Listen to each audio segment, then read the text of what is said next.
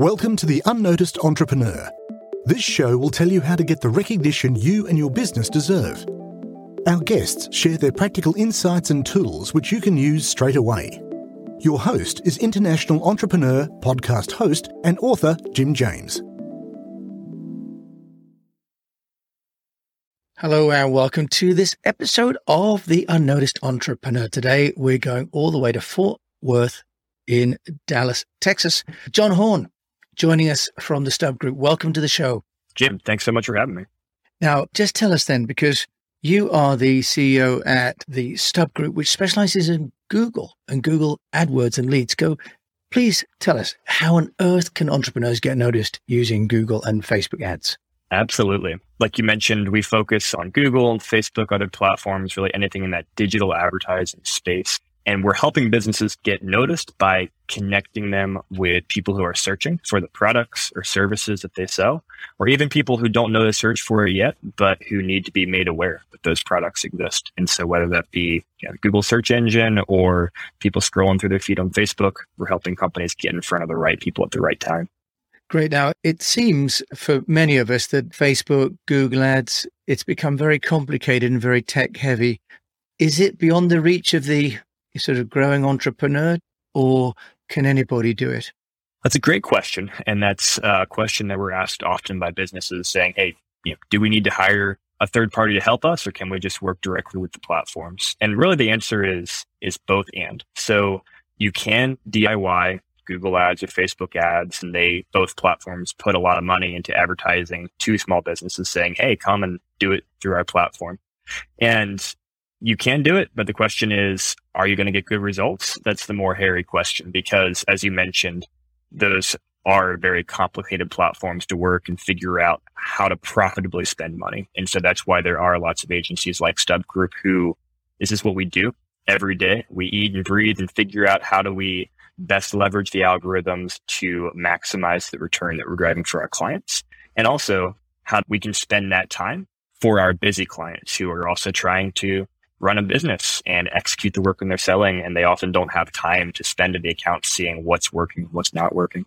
I think you've raised a lot of really good points that not only time is money, but also if it's spent badly, then it's not worse than spending it at all. So John, just tell us and take us through, a company comes to you and says, help, John, what should I do for my internet advertising? Take us through how you build a campaign.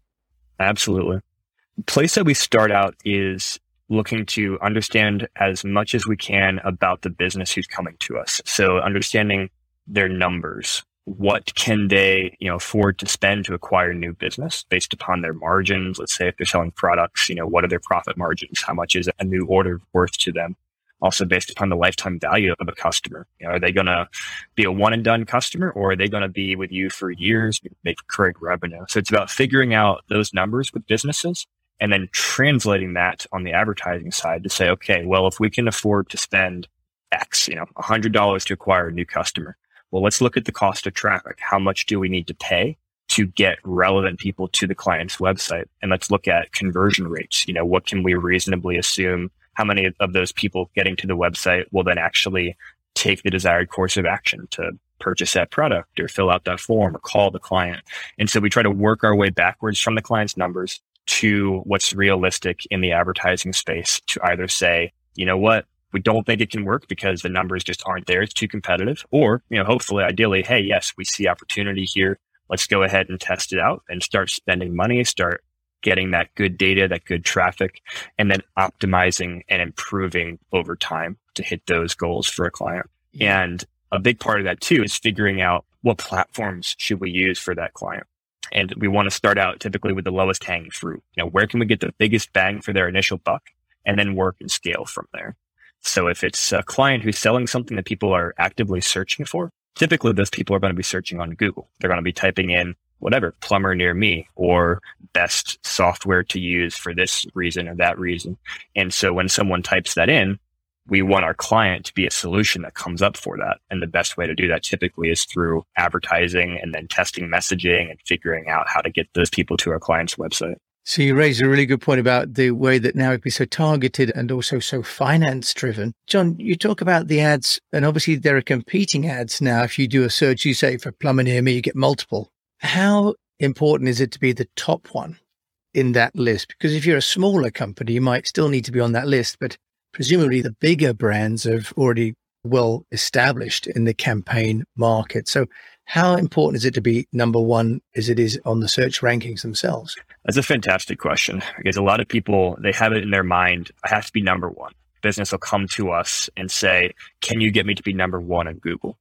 And what we say is that's actually not the right question to be asking, because the way that things work with Google, it's an auction. And what happens is you're telling Google, hey, these are the types of keywords or searches that we want our ad to show up for.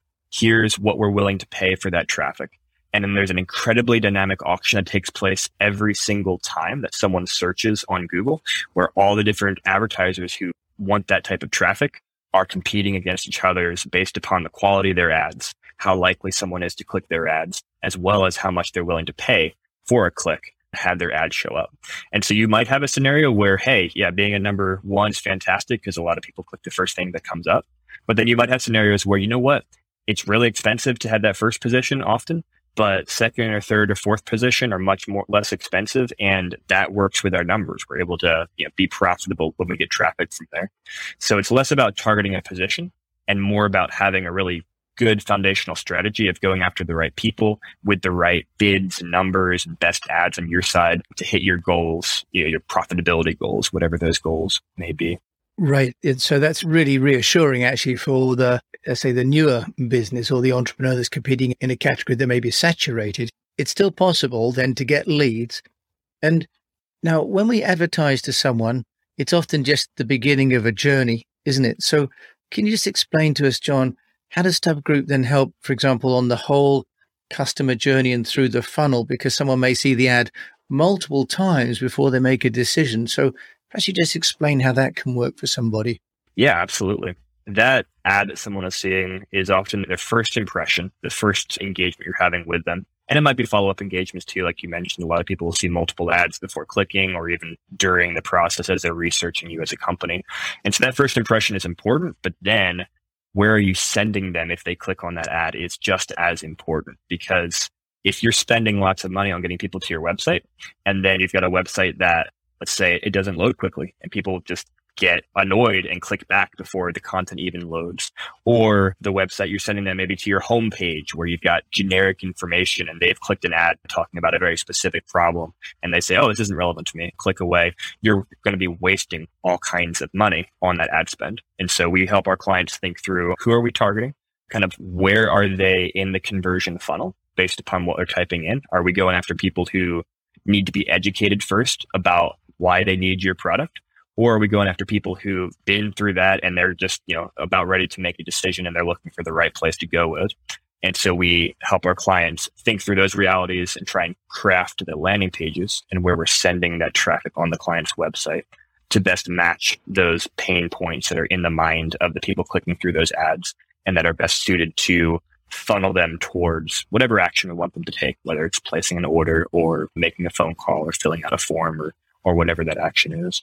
So I've got to ask one point about the customer journey, as it doesn't all take place on the same platform, does it, John? What about this sort of transition from desktop to mobile and now location-based advertising?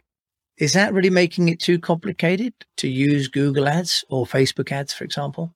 Yeah, that's something, it's been a reality for a long time. Traffic from mobile devices has been more than 50% of total traffic for 4 or 5, maybe even 6 years at this point. So it's been something that we've been working with for a long time. And it definitely, it makes it more difficult to track the journey that people are taking. If, let's say, they start their research on their phone when they're riding the bus, and then when they get home, they go to their computer and go back to the website, or maybe they see a Facebook ad and they click through that. So there's a lot of segmentation to that journey, a lot of different data points and fragmentation. But there's a couple things that we look to do to try and, make that a unified journey in terms of what we can see on the tracking side. Some of that comes down to tracking and identifying people across devices or across platforms. And there's a lot of ways that we can do that with the tracking codes that we can implement for clients. And then some of it is, testing and kind of modeling out and saying, okay, you know what, we allocated this amount of ad spend to this platform. We know our tracking is not 100% accurate, but we can, look at different date ranges and say, oh, did we move the needle during that time period when we did this? What happened in terms of sales or traffic to the website? And then when we tested this different thing, how did that change? And so a lot of that comes back to ongoing optimization and measuring as much as possible about what's happening with the traffic we're driving to the client's website. Wow. And then you mentioned there about moving across to the client's website with the tracking. How are you being impacted by the ability of consumers now to block cookies, for example? Is that making a big difference? Are you getting lots of black holes now on that customer journey? It has definitely made it more challenging. One of the biggest single challenges on the tracking side of things that has happened recently is Apple last year when they did their iOS 14 update and made it very easy for people on iPhones to opt out of being tracked across apps and mobile websites. And what that has done is it has made it more difficult to track the journey and to do the types of targeting that ideally we'd like to be able to do. But it just means that we need to take different strategies because at the end of the day, the people are still the same. They're still using the devices. They're still looking for these products and services. And so we have to just get more creative about, for example, on the Facebook side, we're going to run Facebook ads and we have less actual tracking visibility. Maybe let's send all of our traffic to landing pages just built for Facebook. So we know that people coming through the forms in those pages came from Facebook, even if the Facebook tracking pixel isn't able to track, every single one of those submissions. So it's things like that you can do. And then again, it's about going back to the basics of, are we running good campaigns with good messaging that send people to well-crafted landing pages that actually meet the needs that they have? And then, try and fill those gaps in as much as possible on the back end. So you mentioned there about good campaigns. John, can you give us, one or two tips on what makes a great campaign? What makes a great ad? Because you'd refer earlier on to the fact that, the algorithm choose not only the most sort of well paid, but also the best creative ads to show. Absolutely. A lot of people, when they talk about good campaigns, they focus on what we call vanity metrics. So they're saying, oh, I got X number of impressions on my ad. So many people saw it, or even so many people clicked through. I've got a great click-through rate. But none of that really matters if that's not increasing your bottom line as a business. So what we care about as a good campaign is, are we making you more profit? Are we getting you whatever your KPI is, whatever that key performance indicator is, actually going to make you money? Is this campaign doing it? And then are we able to scale that and continue doing that better over time? So that's a factor of the conversion rate of the traffic we're driving, as well as the click-through rate of people who are seeing our ads and then clicking through. And that goes back to the messaging, to the targeting, and even to the tracking on the back end. John, can I ask a question about the difference between B2B advertising online and consumer or B2C? Are there any sort of main differences that your clients need to take account of between the two different disciplines? Yeah, we do a lot of space in both, and there's definitely differences between both. One thing that often comes into play is the time lag between someone clicking on an ad, for example, and them actually taking action on a client's website.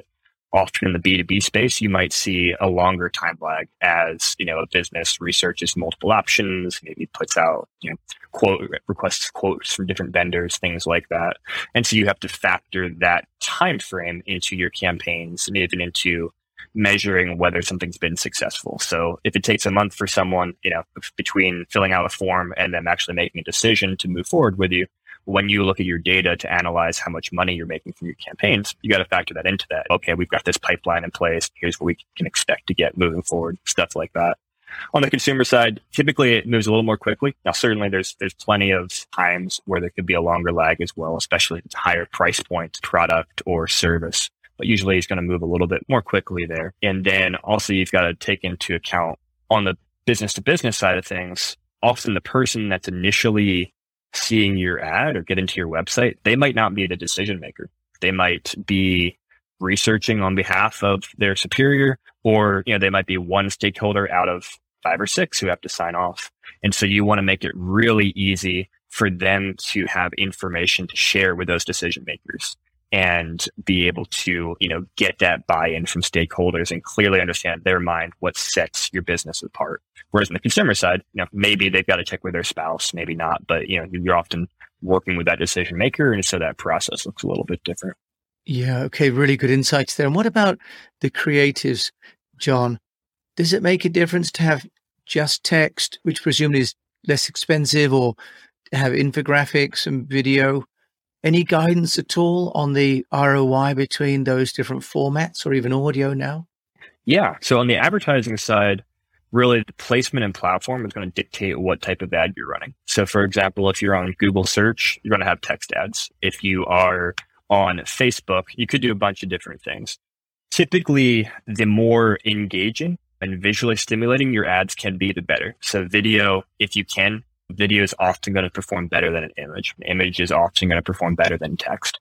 Same thing on your website and landing pages. If you can drive people to a page with a video about your product explaining, hey, here's how it works, here's how it fits your need, maybe video testimonials from customers, that's often going to have a greater emotional impact than just imagery.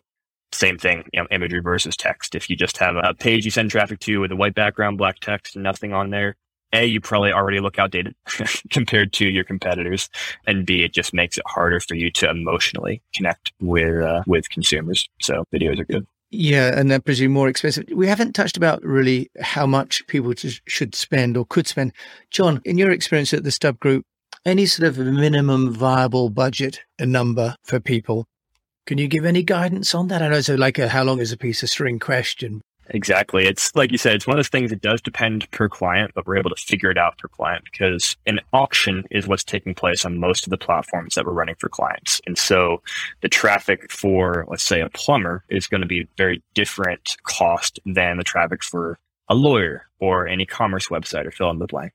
But we can take a look at those markets and do projections and say, okay, here's approximately what traffic is going to cost. And then we can kind of work our way backwards to say, okay, well, if we want a minimum of, let's say, 100 clicks a week for a client, here's roughly what it's going to cost. And here's what that monthly budget would look like. And we might say, okay, if we get 100 clicks per week, that gives us enough data to start to see what's working or what's not working and start to make improvements over time. But that minimum number of clicks is going to depend upon the type of business we're working with. If it's kind of an impulse buy where someone either they will or they won't make a decision right away, well, you can much more quickly say, oh, this is working or this isn't working.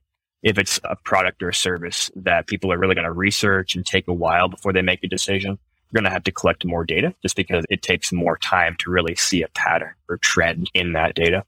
Right. And if someone wants to work with an agency, John, like Stub Group, how is it in effect self-funding?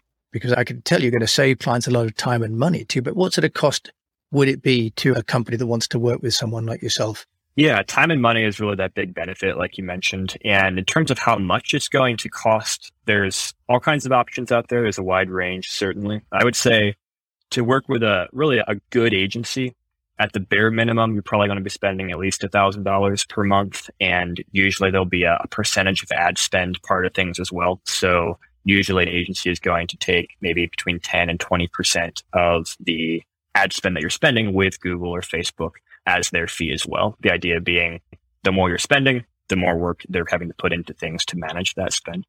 So it's usually going to be somewhere in that range. And that can feel, very high for a very small business. And sometimes it is too high for them and it just doesn't make sense to work with a third party. But at the same time, I like to compare it to hiring a plumber, for example, for your house.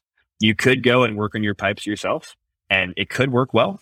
But, if you make one wrong move and the water starts spraying out over your living room, suddenly you're hiring restoration companies and carpenters and mold cleaning companies, and you wish you just paid that money to get an expert from the beginning. It's definitely a false economy. And John, final question, CEO of the Stub Group over there in Texas, how do you get your business noticed? I like to say we eat our own dog food. We run a lot of digital advertising campaigns ourselves, targeting people who are searching for help online for an agency or a partner to come alongside of them and help them. So we do that. And we also do other outreach as well, PR, email outreach, outbound, podcast interviews, even just like this one, and even finding partners, let's say other agencies who have experience doing maybe SEO or PR or podcasts or whatever, and saying, hey, we'll help your clients on the paid side of things, kind of partner there to help them make a win-win for their clients. John Horn, CEO of the Stub Group over there in Fort Worth, Texas. Thanks so much for joining me and sharing amazing insights. I know I've not given you very much time on such a big subject. Thank you for sharing today with me. Absolutely. Thank you so much for having me on, Jim. It's been my pleasure. And you've been listening to John Horn. Of course, I'll include all of his details in the show notes as always. And thank you so much for listening to this episode of The Unnoticed Entrepreneur.